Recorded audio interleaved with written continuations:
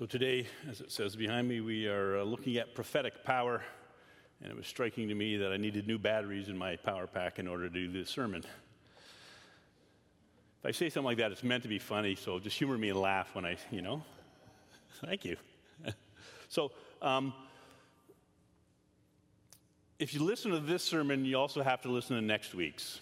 And thankfully, because we are also online and it's all recorded, even if you're on vacation next week, you got to listen to that sermon. And it's not because it's going to be so great. I haven't made it yet, not sure how good it's going to be. It's because it complements this sermon, and I think we need both sides. There are so many things in the Bible and in Christian faith where we got to hold two things in tension. So today I'm going to talk about prophetic power, but we also need to understand the other side of the story. And I'm not even going to tell you what it is because there's got to be some suspense for next week. So I'm not going to read a passage ahead of time because basically I'm going to tell you this story by reading it. The passage on the screen already now is from 1 Kings 16.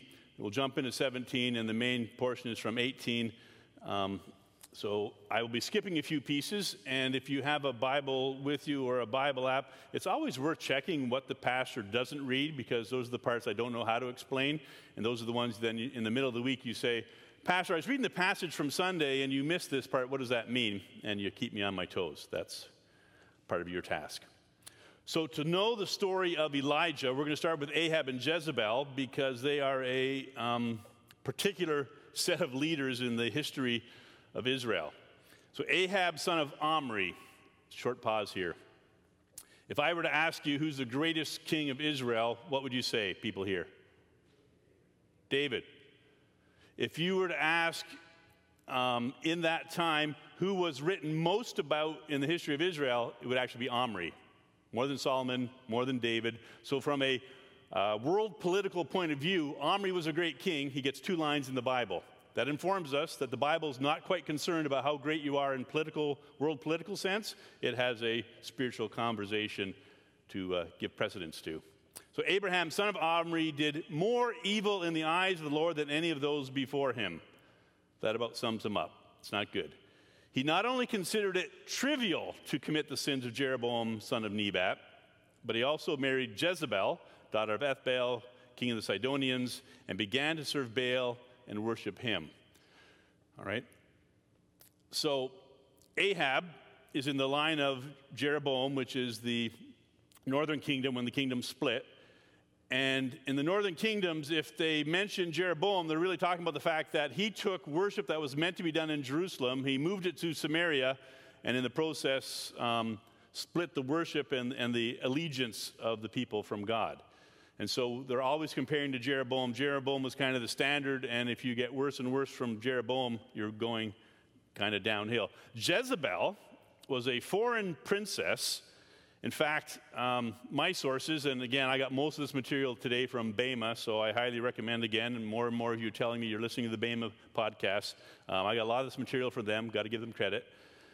Jezebel was probably a priestess of the Asherah worship. So she wasn't just a princess, she was a priestess.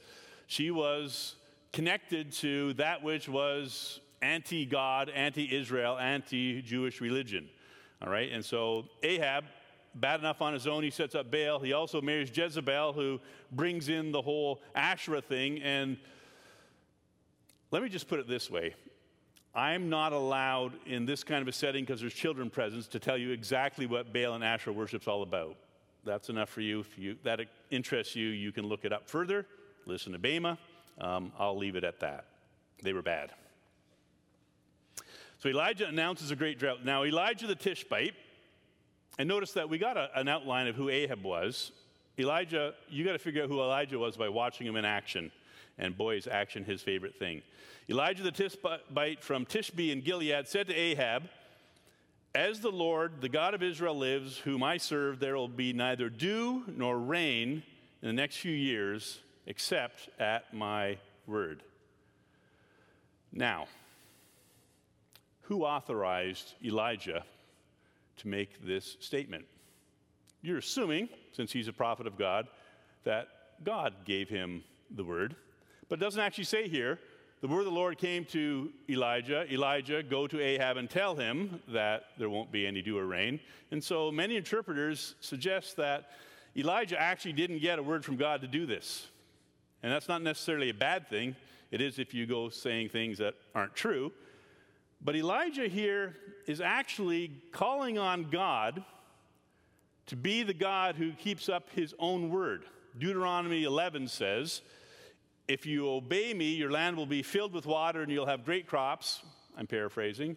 And then it says, but if you do not obey the covenant commands that I have given you, I will shut up the heavens and there will be no rain. And so really what Elijah is saying here is, look, God, you promised that if people were disobedient, there would be the consequence of being no rain. I'm calling you on that because we need justice in this land. It's a bold, powerful statement by Elijah. The other reason we know that Elijah didn't get the word from the Lord to say what he said there is that the next verse, verse 2, says, then the word of the Lord came to Elijah. Now God's talking, and you'll see he's actually on Elijah's page. Leave here, turn eastward, hide in the Kerith ravine east of the Jordan. You will drink from the brook, and I've directed the ravens to supply you with food there. So God's stepping in and going, you called me on this. The heavens will be shut up according to what I have said in Deuteronomy 11. And now you're going to need protection, and that's going to be my role here. And so he tells them where to hide.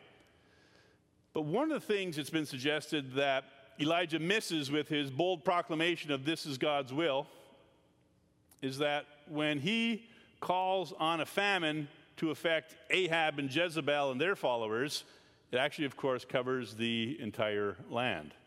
The story right after this, the one I'm going to skip, is about the widow from Zarephath whose son is dying because they have no more food. And Elijah does a miracle there to bring healing. If you look at the details of this, God tells him, you're going to drink from the brook, and he says, I'm going to send ravens. And ravens are, of course, scavengers, which basically means you're going to get food that ravens are going to steal from somebody else so that you can be fed. Elijah seems to miss in all his energy and zeal that there's consequences when you make bold proclamations, when you head into battle, so to speak, like this, is that everybody gets a level of being affected as well. And then there's Obadiah. Obadiah was actually he was in charge of Ahab's palace, right? So he was a high official. He was sort of like Joseph was in Egypt, if you know that story. Obadiah was a devout believer in the Lord. He's working for Ahab as a devout believer. While Jezebel was killing off the Lord's prophets, gives you Jezebel's character, Obadiah had taken 100 prophets and hidden them in 2 caves, 50 in each, and had supplied them with food and water. So this shows Obadiah's allegiance to God. And it also is an important note because in a little while we're going to see Elijah's going to say, I'm the only prophet left. And in fact, he actually knows there's at least 100 prophets who are hiding in this cave. So as Obadiah was walking along, Elijah met him. Obadiah recognized him, bowed down to the ground and said, is it really you, my Lord Elijah? Because again, Elijah's been hidden by God, and the Holy Spirit apparently has been whisking him away so that no one can find him. Yes, he replied, now go tell your master Ahab that Elijah's here. And basically Obadiah says, no, because now you tell me to go to my master and say Elijah's here, and I don't know where the Spirit of the Lord may carry you when I leave you. If I go to Ahab and he doesn't find you, he will kill me. Right? So Obadiah recognized what's been going on here. Nobody can find Elijah because the Lord is hiding him. And so Obadiah is terrified. He's thinking, yeah, I'm going to go to Ahab, say, Elijah's coming. You don't show up. He's going to shoot the messenger. That's what's going on there. So Ahab went to meet Elijah. Elijah promises to be there. And when he saw Elijah, he said to him, is that you, you troubler of Israel? Now recognize again how powerful Ahab is. Elijah, seeing him for the first time, this king to who he at least officially owes allegiance, says, I've not made trouble for Israel, but you and your father's family have. You've abandoned the Lord's command and have followed the Baals. Now summon the people. He basically tells him, you got to get the people together. I've got to talk to them. And the striking thing is, Ahab listens to Elijah.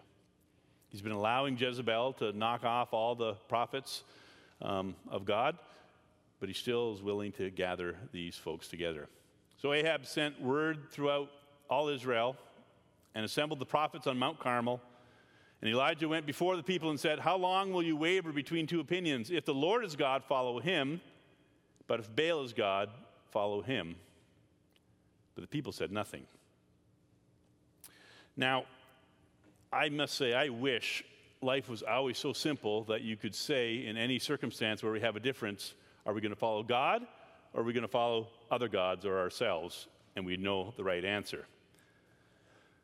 Oftentimes, life gives us opportunities where we are actually called out to speak with authority, with prophetic power, the way Elijah does in this story. But I want to caution you at least to recognize that it's not always that simple and that clear. That you should follow God, yes. That you should believe in Jesus, yes. That the Holy Spirit will empower you, yes. But the truth in difficult conversations is often something we need vast wisdom to discern. And so, if the question is, as it is here, God or Baal, that's a good one. That's a simple one. It's God. If it's things where we're wondering exactly how do we deal with people in difficult circumstances that got brokenness in their lives, it's often a little more difficult to make that quick call. Just a brief word of caution on prophetic power. So then Elijah says to them, "I am the only one of the Lord's prophets left," except for those other 100 that we mentioned earlier in the passage.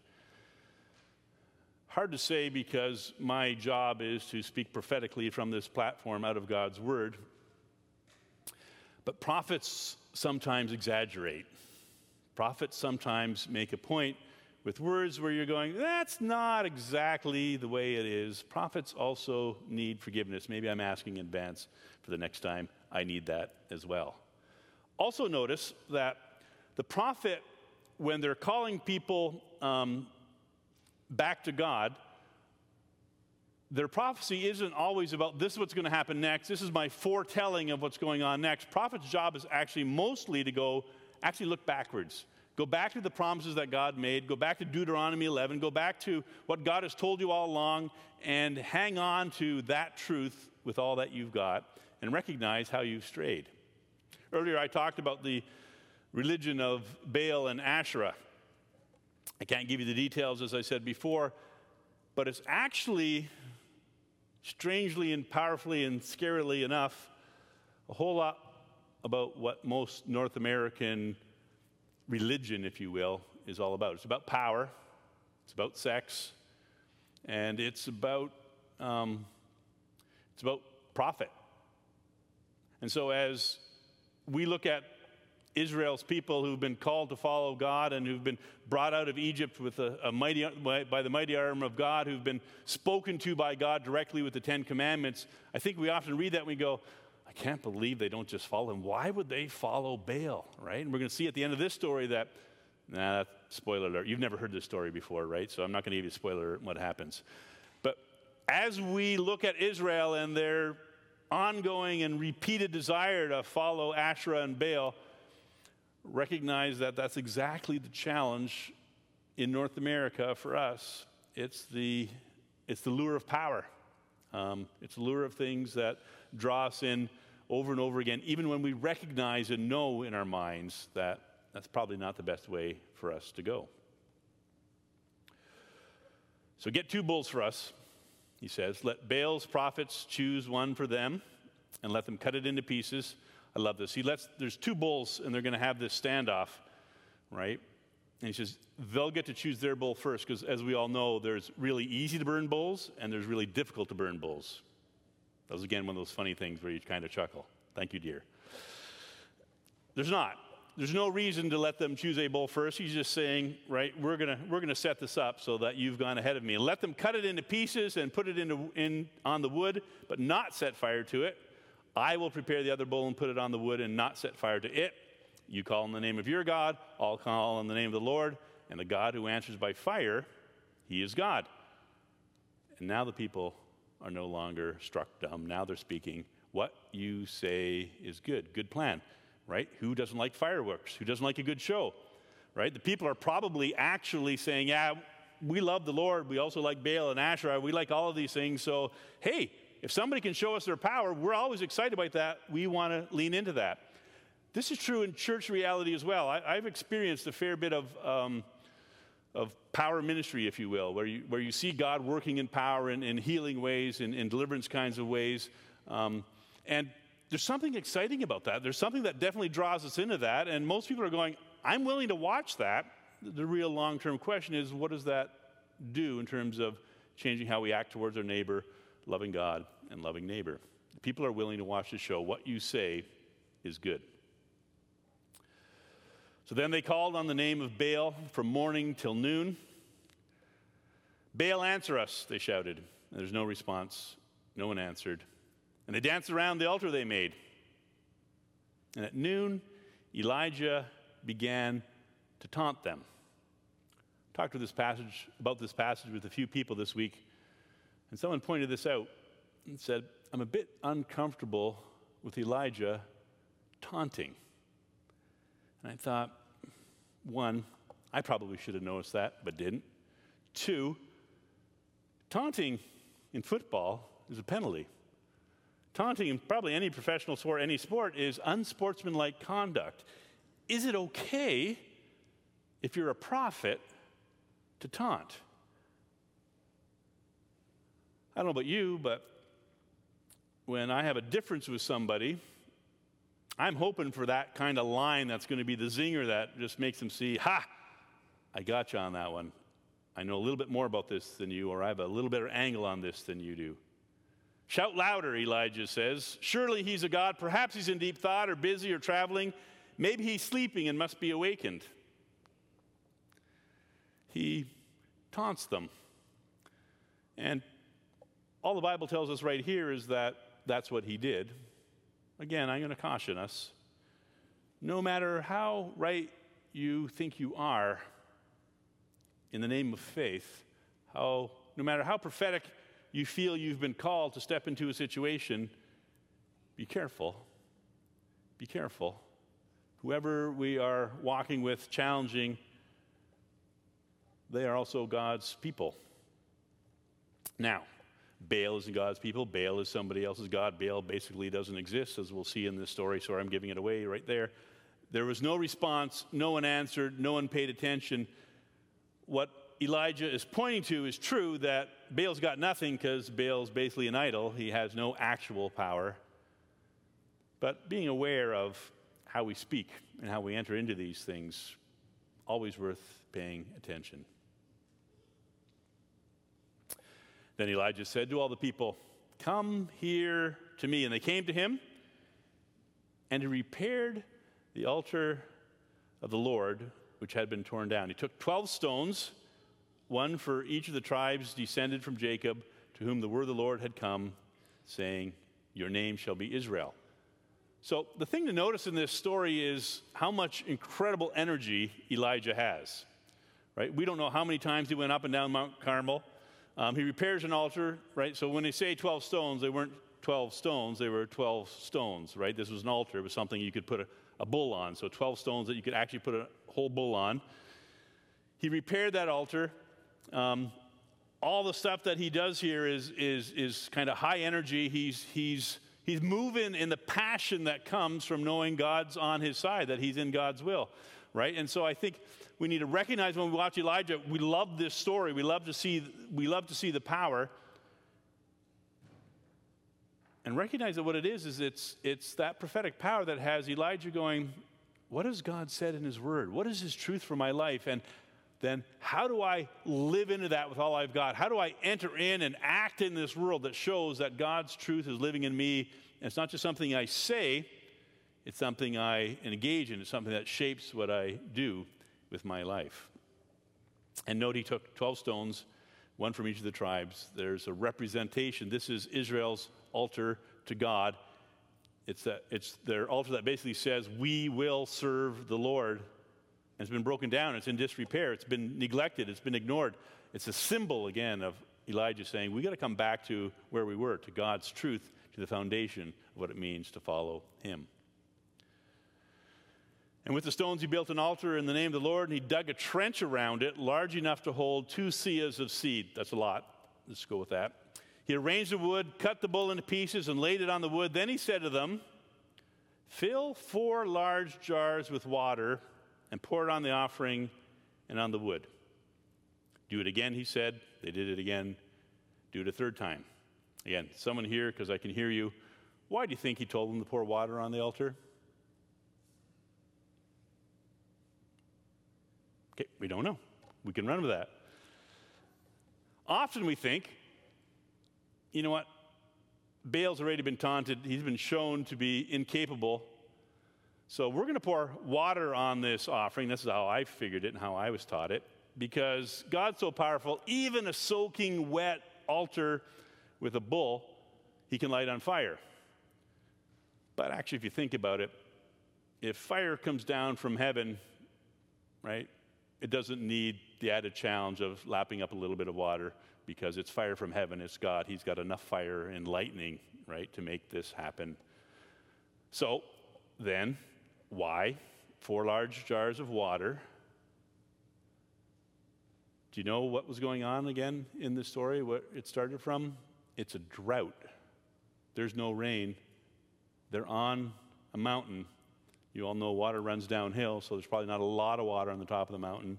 This is another one of those up and down journeys. This is putting faith into action. This is an act of trust that Elijah's calling the people in. He's not just saying, "Hey, I'm going to do this and God's going to show you." He's saying, you're going to participate. You're going to be brought into this difficult conversation, right? When we think about the lives of Indigenous people, when we talk in the fall, we're going to have a conversation about LGBTQ and how we work with those things. These are really difficult conversations for the community of faith, and God just doesn't want you to sit here and say, "Eric, you tell us what the right answer is and we'll agree or disagree."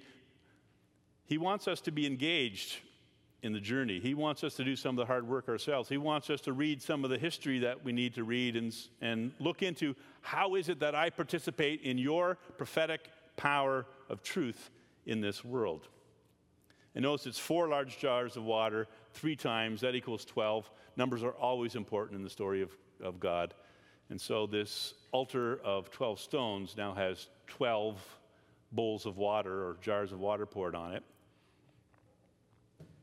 And the suggestion is, again, my Bema friends, that the reason they're pouring water on this altar is to recognize the Feast of Tabernacles, or Sukkoth, the feast that happened at the end of the harvest when they gathered all the harvest, they had a great big celebration, and during that feast, they would pour water in a hose or in a column on the side of the altar, and they would do that to sort of prime the pump for the next round of water to come. Because remember, what's going on here is this is a fight between God and Baal and seeing who's going to bring rain.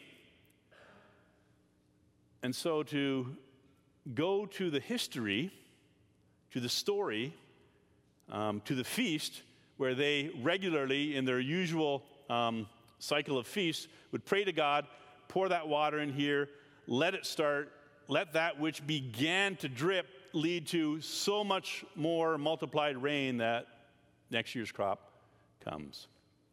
By the way, in John 7, Jesus participates in the Feast of Tabernacles. And that's where he says, probably, it looks like, probably on the very day when the priest would pour the water on the altar, Jesus cried out in a loud voice. In that quiet moment, he cried out, "If anyone is thirsty, let them come to me." The ultimate power altar was, of course, the cross of Jesus Christ, the life of Jesus Christ, where he showed that don't count on other gods, don't count on other powers, count on my sacrificial love, my pouring out of myself, if you will, in order to bring you to that place of truth and hope. They soaked it in water. They're priming the pump because this sacrifice was meant to be the start of the downpour of rain. And then at the time of the sacrifice, the prophet Elijah stepped forward and prayed. And when there's a written prayer in the Bible, lean into it, see what it says, learn from it. "Lord, the God of Abraham, Isaac, and Israel," again, he's looking backwards, he's looking to their past, he's looking to their roots in the covenant.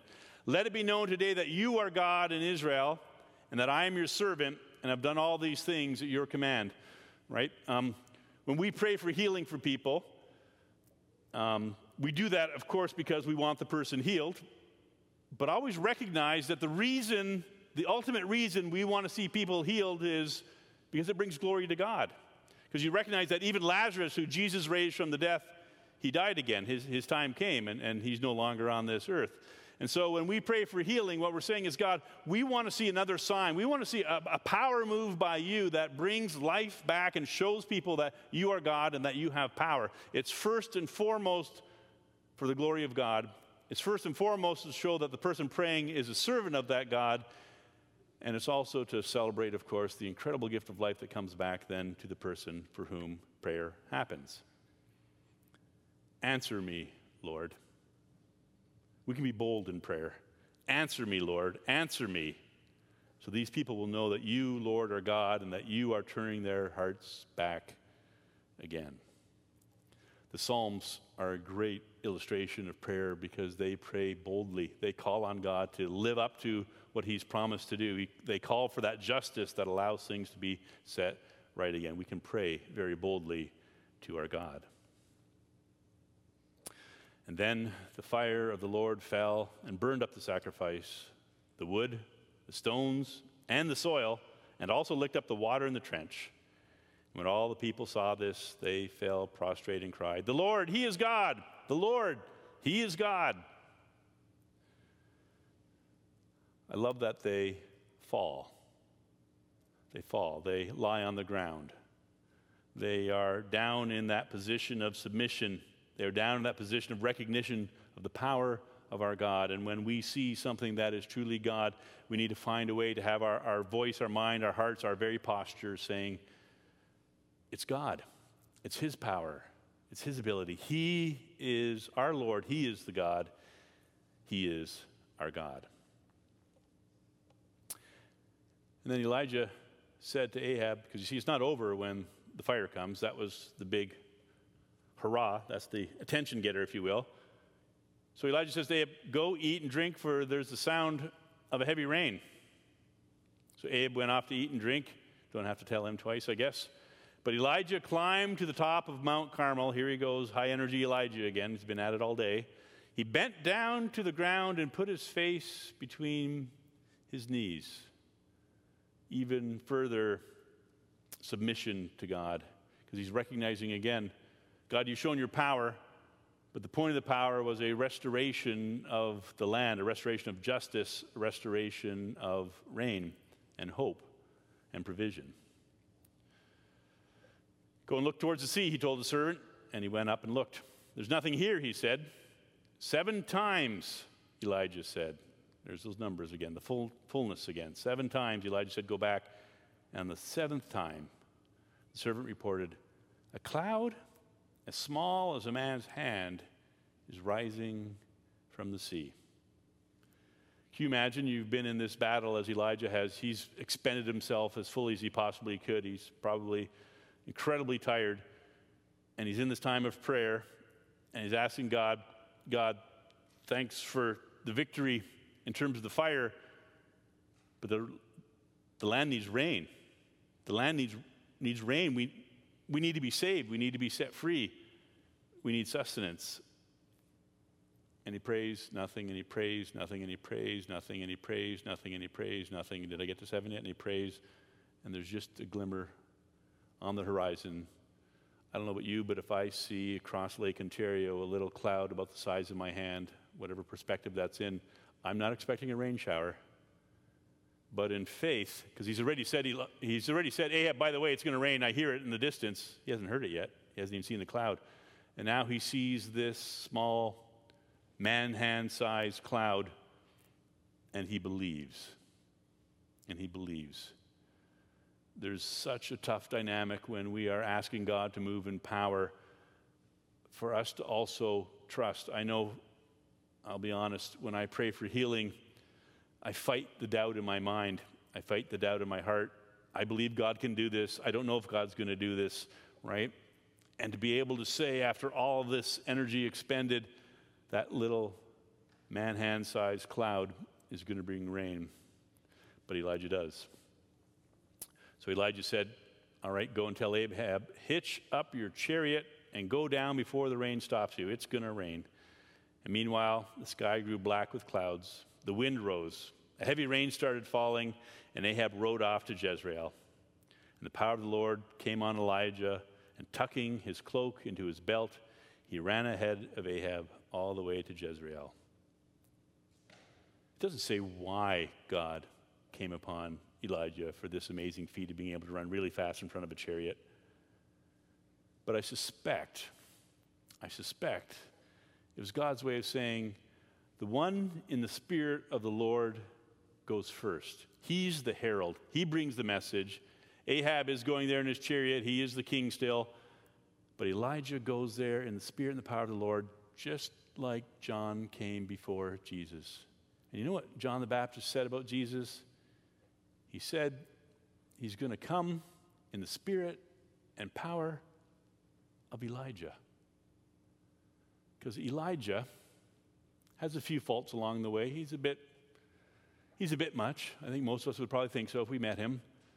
But he was used by God to show that God has the power to do whatever it is that really needs to be done in this world. And I suspect you, like me, need to be reminded, especially at things like the end of a really long pandemic, that God is still on that throne, that God still has power, that God still wants to call us back to his truth and to our relationship with him. He wants to remind us that he has done many, many powerful things, none greater than raising Jesus from the dead, and that he still continues to work in our world today. The story of Elijah is really the story of our God. Elijah's name means, my God is Yahweh. My God is the Lord. He was here. We are here to just make that simple proclamation. I don't know exactly how all the time. I don't know exactly when all the time. But I do know that our God's on the throne, and he invites us with the very breath in our lungs to proclaim his name, to celebrate his goodness, to call out on him in prayer, and to trust that he will keep his covenant agreement with us and do what it takes to bring truth and prosperity, the right kinds of prosperity and hope into his land through his people. May we know that truth deep in our souls. Amen. Let's pray. Lord Jesus Christ, as you came in the spirit and power of Elijah and did many, many more signs that showed that God is near, that he's on the throne. And Lord Jesus, you now sit on the throne and have sent us your Holy Spirit, that spirit of power. We pray that we would open our hearts and minds and open our mouths in prayer to ask you to come and move in our lives, that we would pray in faith, that we would act in faith, that we would speak for justice, that we would stand for truth. And we pray, Lord Jesus, come. We pray, Holy Spirit, come.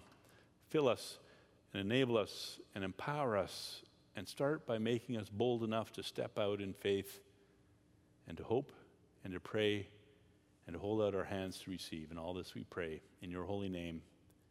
Amen.